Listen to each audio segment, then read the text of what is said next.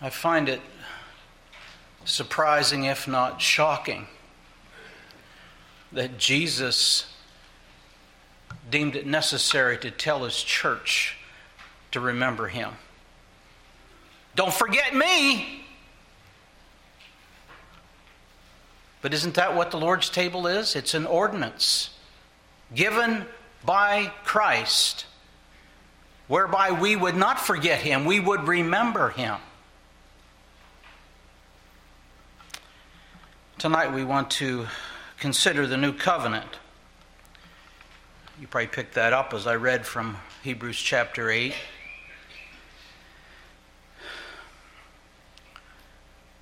A covenant. For if that first covenant had been faultless, then no place would have been sought for a second. So the writer of Hebrews is going to expound the new covenant and contrast it with the old covenant. We don't sing just to give you an opportunity to stand and exercise your vocal cords. We do that very intentionally, very deliberately, and I'm continually amazed at the hymns that are chosen and how fitting they are for the text of Scripture that is being preached from. We sang, "Not all the blood of beasts, not all the blood of beasts on Jewish altars slain could give the guilty conscience peace or wash away the stain." That's the old covenant.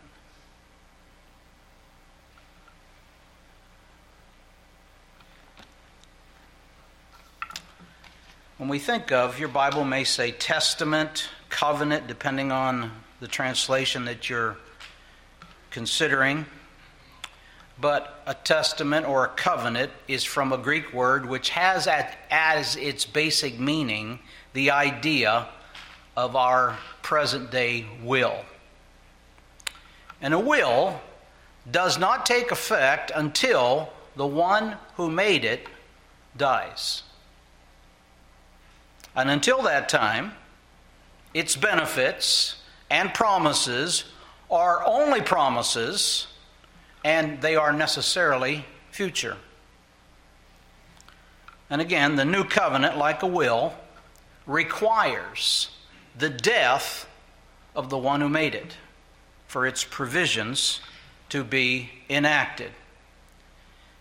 And in Hebrews chapter 9 and verse 16, we read this: "For where there is a testament, there must also of necessity be the death of the testator. For a testament is in force after men are dead, since it has no power at all while the testator lives." Now let me give that to you in the English Standard Version.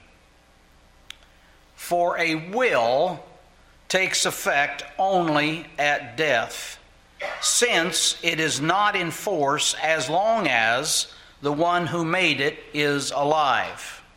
Therefore, not even the first covenant was inaugurated without blood." So, you understand what we're considering. And when you think about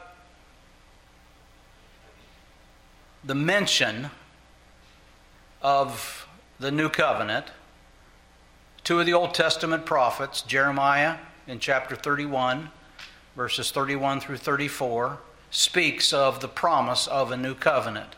Ezekiel chapter 36 does the same in similar language. And then we come to the book of Hebrews that we're considering tonight, and we see the benefit and the blessings that have come through the new covenant. But, as I've already said, it required the death of Jesus Christ to make that covenant effective. No doubt, that's what Jesus meant when he said this at the Passover. with his disciples. It says in Mark chapter 14, just listen to these words. And as they were eating, Jesus took bread, blessed and broke it, and gave it to them, and said, "Take, eat, this is my body." Then he took the cup, and when he had given thanks, he gave it to them, and they all drank from it. And he said to them, "This is my blood of the new covenant, which is shed for many. Assuredly, I say to you, I will no longer drink of the fruit of the vine until that day when I drink it new in the kingdom of God." So on that fateful night, Jesus knew that the cross was before him. He was voluntarily going to give his life on the cross, and in so doing, enact the benefits of the new covenant. So tonight, we want to consider 4 aspects of the new covenant. Number 1, this is taken from Hebrews chapter 8, the necessity of the new covenant, the mediator of the new covenant, the recipients of the new covenant, and the better promises of the new covenant.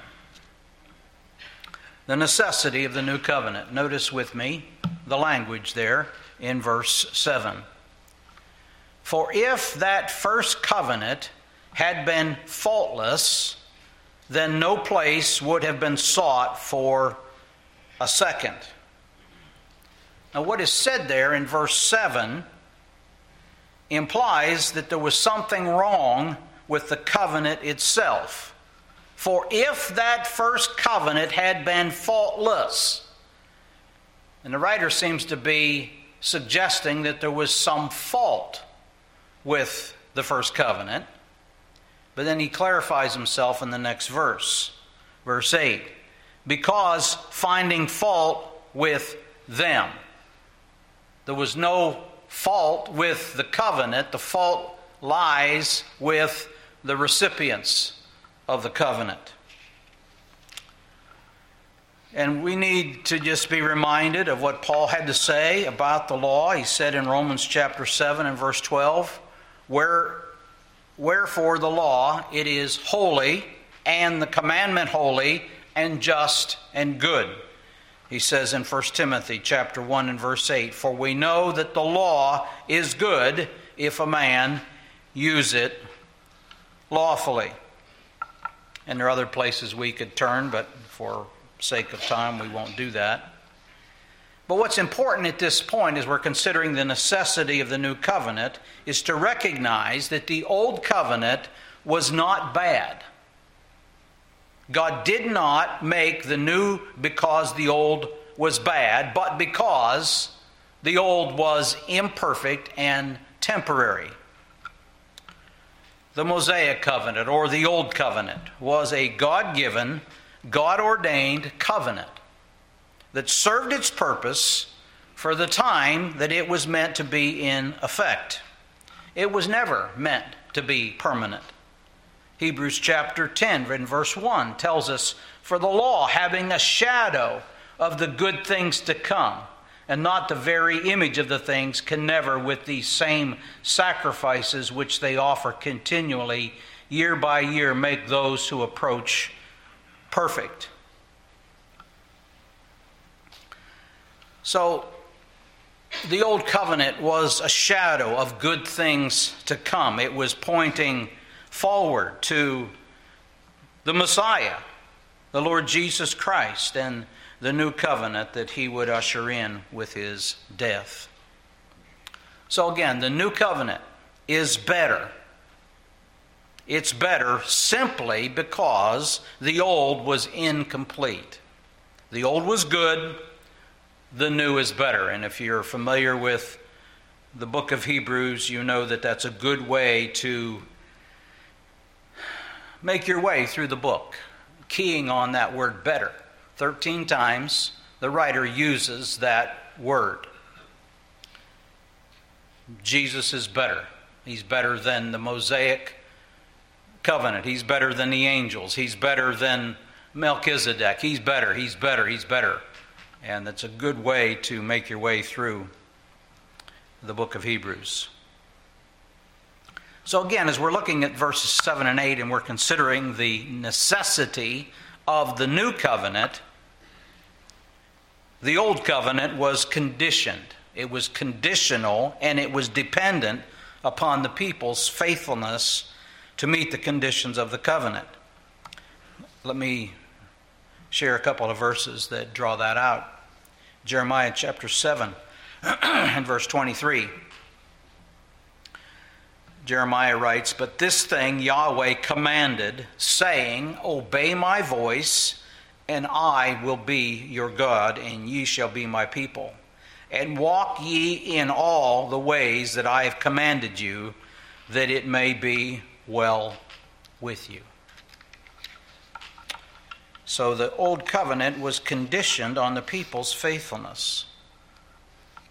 But again, Hebrews chapter 8 and verse 8, finding fault with them. Their intentions were good, but they failed to live up to the conditions of the covenant. Listen to Exodus chapter 24 and verse 7.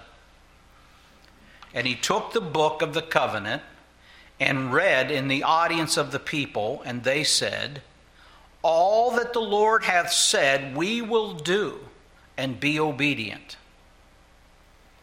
Verse 8, "And Moses took the blood, sprinkled it on the people, and said, This is the blood of the covenant which the Lord has made with you according to all these words." That's Exodus chapter 24. You don't have to turn too many pages in your Bible until you read of that sad account of the golden calf. So their intentions were good, but they failed to obey the conditions of the covenant.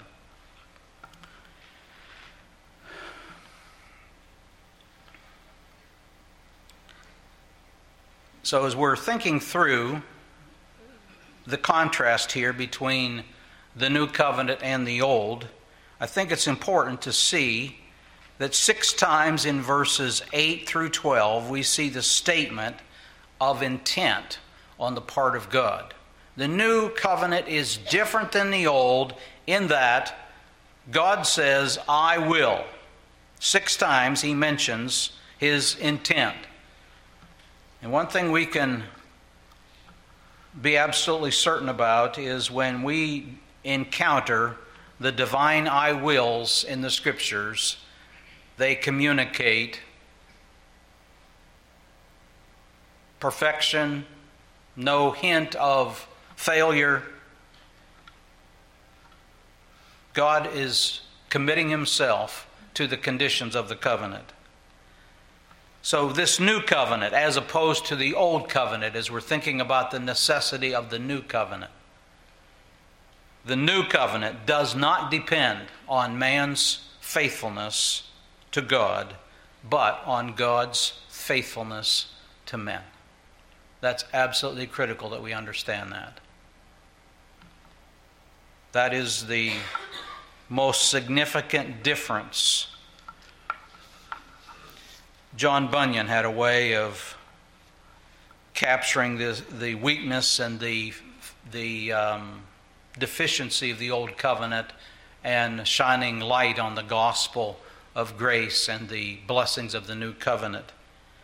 He said, quote, "To run and work the law commands, but gives me neither feet or hands. But better news the gospel brings. It bids me fly and gives me wings." Wonderful truth. Thus the necessity of the new covenant. Think with me about the mediator of the new covenant. Notice, let's go back one verse in chapter 8, verse 6. "But now he has obtained a more excellent ministry, inasmuch as he," that is Jesus Christ, "is also mediator of a better covenant, which was established on better promises. Now, there are 3 times in just a few chapters here where Christ is designated the mediator of the new covenant. I showed it to you there in chapter 8 and verse 6. We see it in chapter 9 and verse 15 that says, "And for this reason he is the mediator of the new covenant by means of death for the redemption of the transgressions under the first covenant, that those who are called may receive the promise of the eternal inheritance." And then chapter 12 and verse 24 says something similar. "To Jesus the mediator of the new covenant and the blood of sprinkling that speaks better things than that of Abel." So Christ is the mediator of the new covenant. And mediator means the go-between, the arbitrator who stands between 2 people to effect a reconciliation.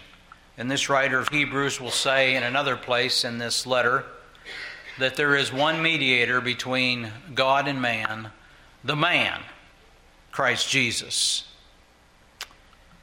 Jesus stands in an exclusive position to serve and function as the mediator of this new covenant. Now, he is the mediator of a better covenant, according to chapter 7 and verse 22. He has become the guarantee of a better covenant, the New American Standard states. Now, as we think about this emphasis on mediator, I think it's helpful that we understand that he does more than mediate the covenant. He also guarantees the covenant.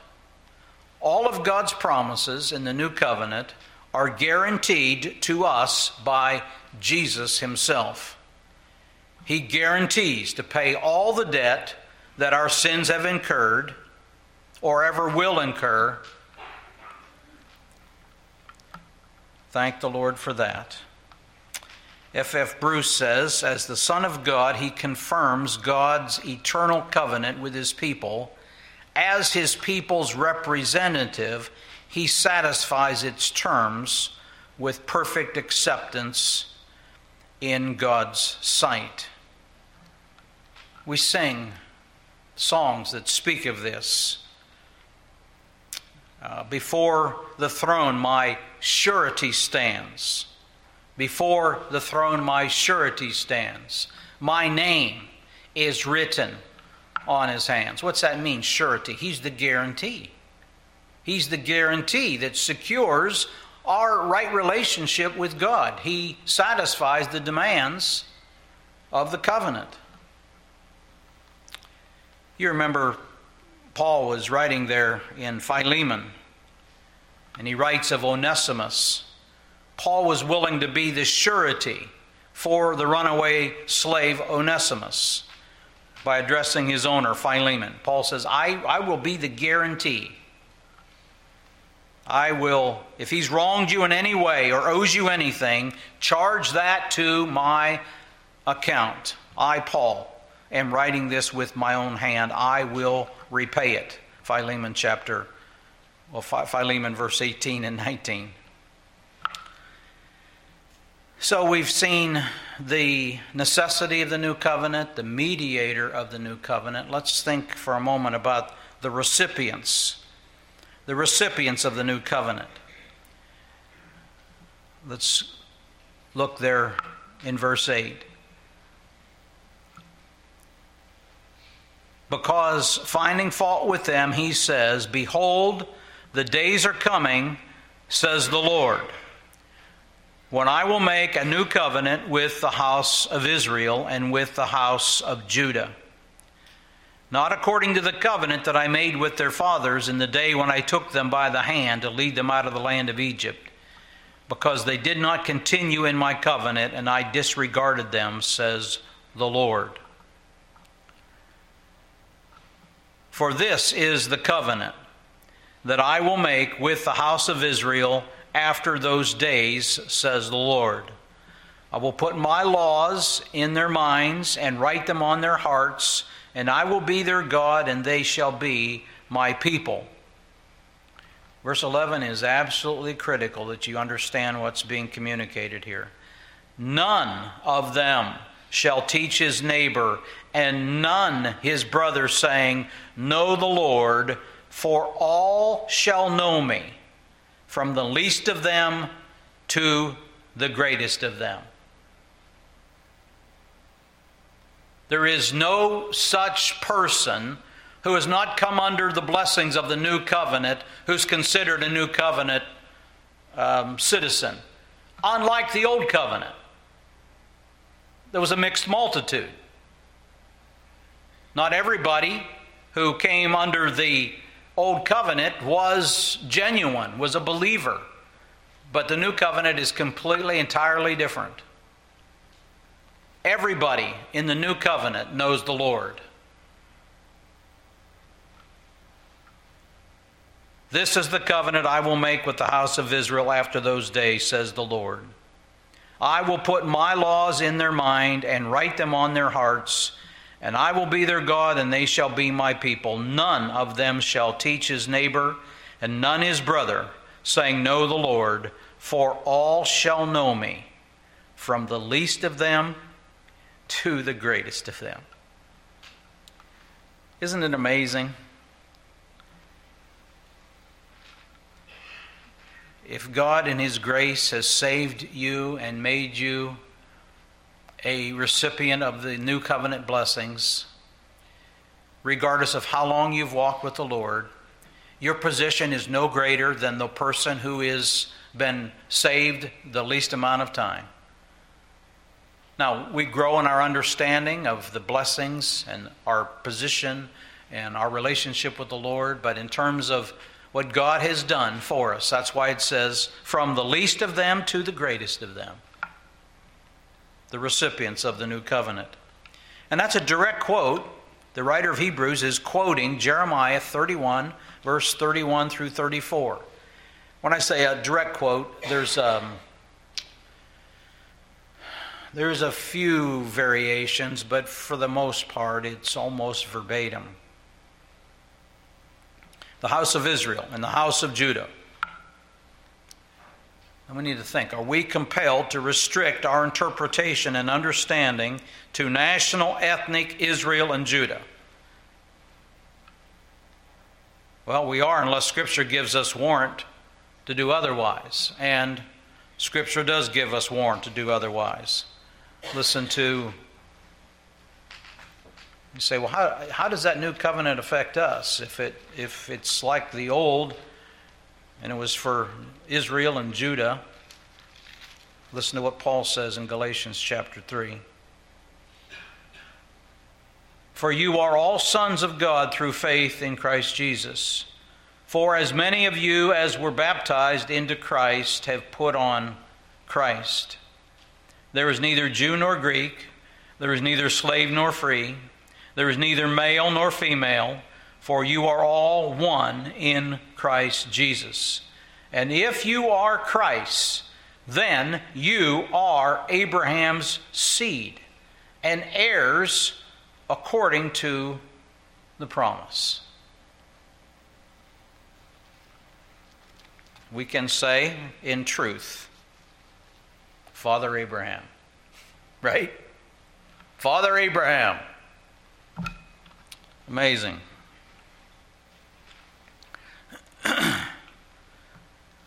Back to Hebrews chapter 8. We've considered the necessity of the new covenant, the mediator of the new covenant. We've considered the recipients of the new covenant. Let's think for a few moments about the better promises of the new covenant. The better promises of the new covenant. Better and new are two words that invite comparison. And the contrast is between the Mosaic covenant, or here called that first covenant. And again, 13 times the writer of Hebrews will use that word better. New as opposed and in contrast to old. And under discussion here is the new covenant, which according to the writer of Hebrews is a better covenant, established on better promises. So what is said about that first covenant? For if that first covenant had been faultless, then no place would have been sought for a second, because finding fault with them, there was fault. That first covenant was not without fault. That's important to see.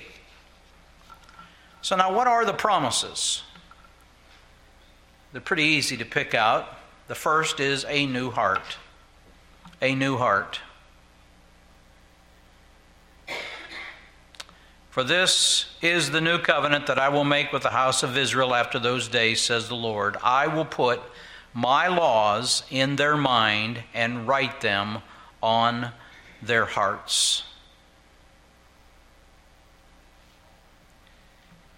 I think you can see immediately that there's something drastically different between this new covenant and the old.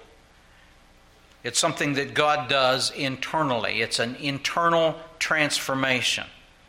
It's not external conformity to laws and rituals, but it's something that God does. He gives a man a new heart. I will take away the stony heart out of your flesh and give you I will take away the stony heart out of your flesh and give you a heart of flesh. A stony heart, a heart that's resistant to God, a heart that is dead. God says, I will take that away and I will give you a heart of flesh. I will put my spirit within you. I will cause you to walk in my statutes, and you shall keep my judgments and do them. Internal heart transformation. That's the first promise, a new heart. Number two, what's implied here is a new power. A new power. With the gift of regeneration comes the enabling presence and power of the Holy Spirit. To do what? To overcome man's natural inability and his impotency to obey God by supplying grace and power. We sang this evening that wonderful hymn, Rock of Ages, and there's a stanza there that says this: Rock of Ages, cleft for me, let me hide myself in thee. Let the water and the blood from thy riven side which flowed be of sin the double cure. Be of sin the double cure. What is being referred to there? Well, listen to the remainder of the stanza. Be of sin the double cure, cleanse me from its guilt and power. The double cure is, before the law of God, we stand no longer guilty. Christ has satisfied the demands of the law in our place. God no longer holds us guilty, so we've been cleansed from guilt. But he goes on to say, cleanse me from its guilt and power. The double cure is the blessing of the Spirit of God that enables us to resist temptation, to put on the Lord Jesus Christ, that we might not fulfill the lusts of the flesh, to fight the good fight of faith. It's the blessing of the new covenant is not only a new heart, but it is a new power. A new power.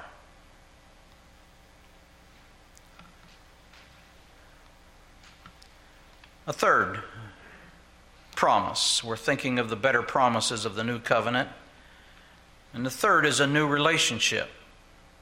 A new relationship. Verse 10, "For this is the covenant that I will make with the house of Israel after those days, says the Lord. I will put my laws in their mind and write them on their hearts, and I will be their God, and they shall be my people." A relationship of communion and of fellowship and of intimacy. That's the promise. God says, "I will be their God, and they will be my people." Open and free access into God's presence and personal intimacy with God. A fourth promise, a new provision. A new provision.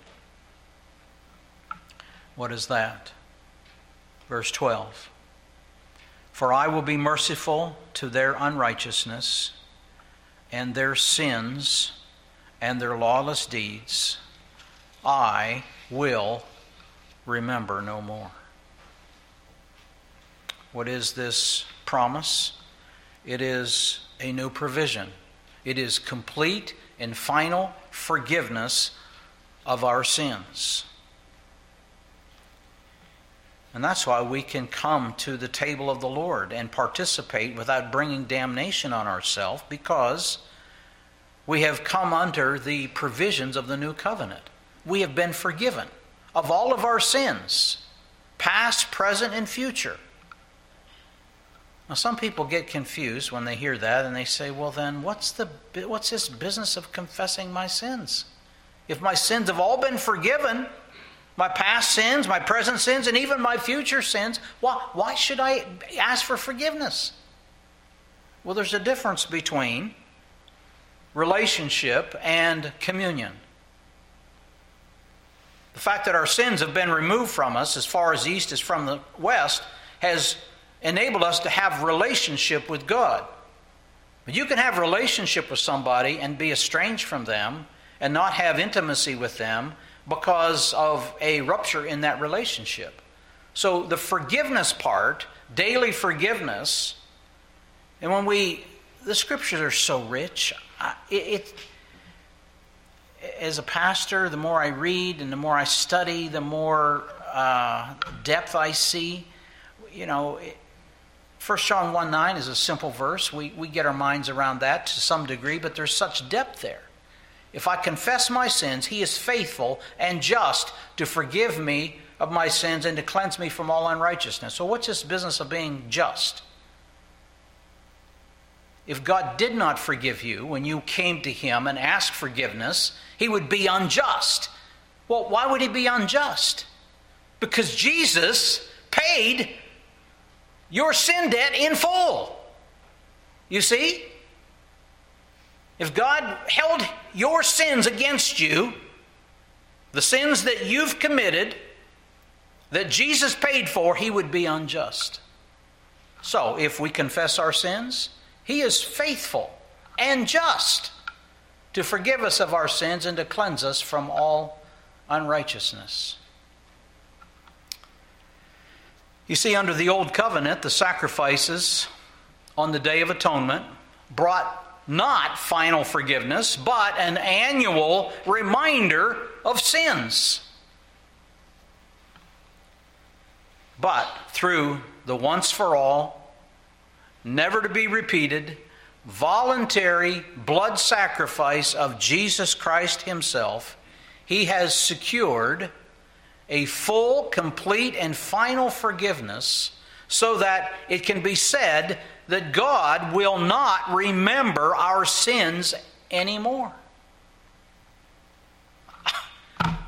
I don't know how that strikes you, but that strikes me as over the top. That God will not remember my sins anymore. It is the capstone of the new covenant. You see, under the old, sins could never really be forgotten because they were never really forgiven. They were only covered, foreshadowing and anticipating the true forgiveness that's found in Jesus Christ.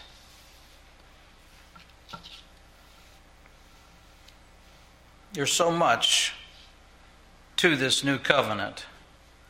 We're just scratching the surface. I could have brought 4 or 5 books that deal solely with the new covenant. So there's so much here. But as we're preparing our hearts and considering our time around the Lord's table, could I ask you in all sincerity tonight, has God given you a new heart? Has He given you a new heart? Has God made you a recipient of the new covenant? Do you have the confidence? Do you have the assurance that your sin debt has been canceled? Or are you living your life like an old covenant believer? Or are you living your life as a new covenant saint? There's all the difference in the world. The old covenant was due in order to be blessed. You fail to do, the cursings come upon you. The new covenant, God assumes all the responsibility. He writes His law upon our hearts and on our minds. He makes us His children. And there's a huge difference between living like an old covenant believer or a new covenant saint. Again, that old covenant system, the emphasis was on external conformity to rituals, to rules, to regulations.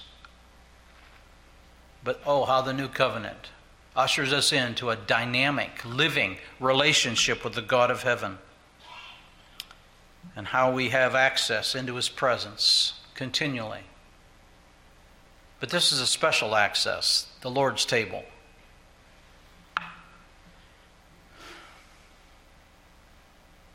And again, I'm struck with what I began with. That Jesus deemed it necessary to tell His church, remember me. Don't forget me. And you say, how is that even possible? Well, look around us. Look around us. Look at what goes on in a lot of churches. You say, well, I don't know. This is the only church I attend. That's a blessing. I promise you. But if you're on vacation and you're looking for a place to worship, if you can find a place that is satisfactory, that's true to the Word of God, that's not a given. You might have to drive quite a ways in order to find that. So we want to remember the Lord. We want to remember Him the way He told us to remember Him. Remember His shed blood and what His shedding His blood and giving His life has secured for us. And remember His body. We're told there in Hebrews, God prepared a body for Jesus in order that He would come to this earth, live out a life of perfect obedience to earn righteousness. And you say, no, wait a minute.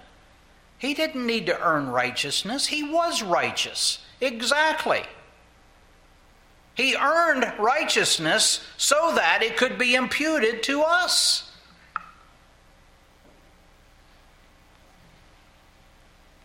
And I love the examples in the Scriptures where the sinlessness of Christ is affirmed over and over again by His enemies.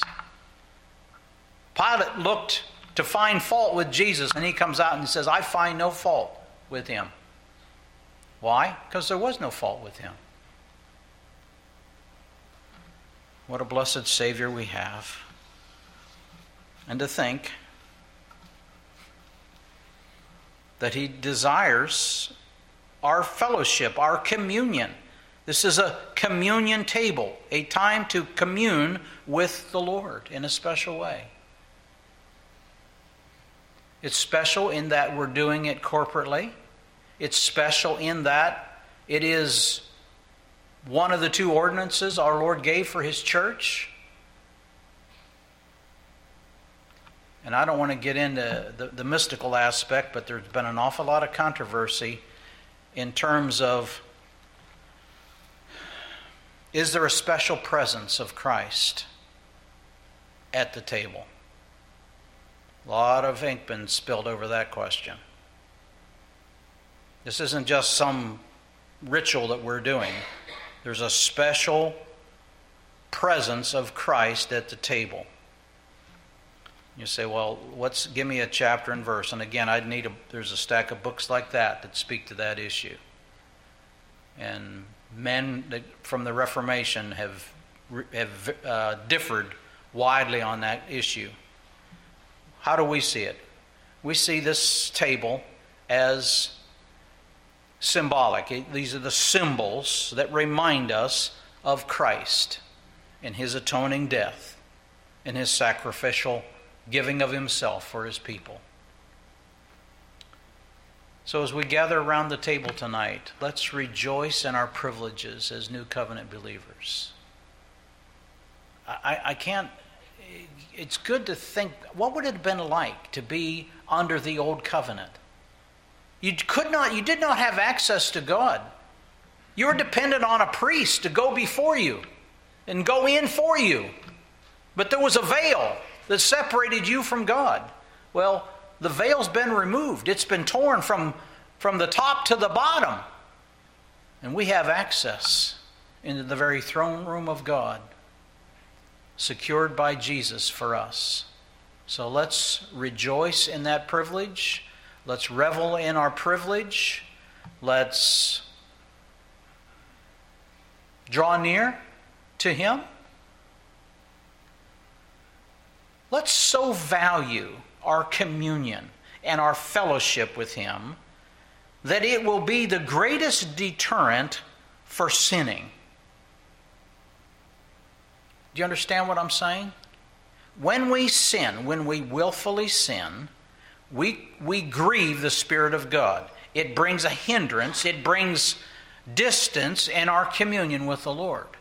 And as New Covenant believers, we should so value our communion and our fellowship that it is the greatest deterrent. Oh Lord, I would not sin. I would not yield. I so value my communion and fellowship with you.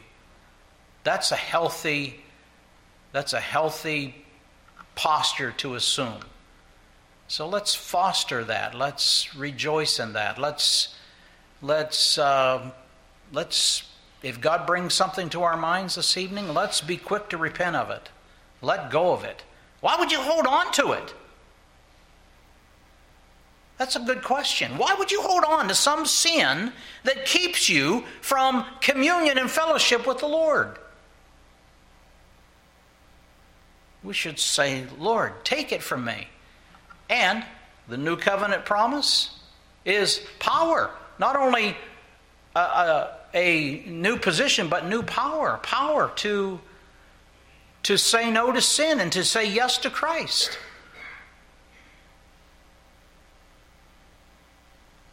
Let's pray. Father, thank you for the blessings of the New Covenant.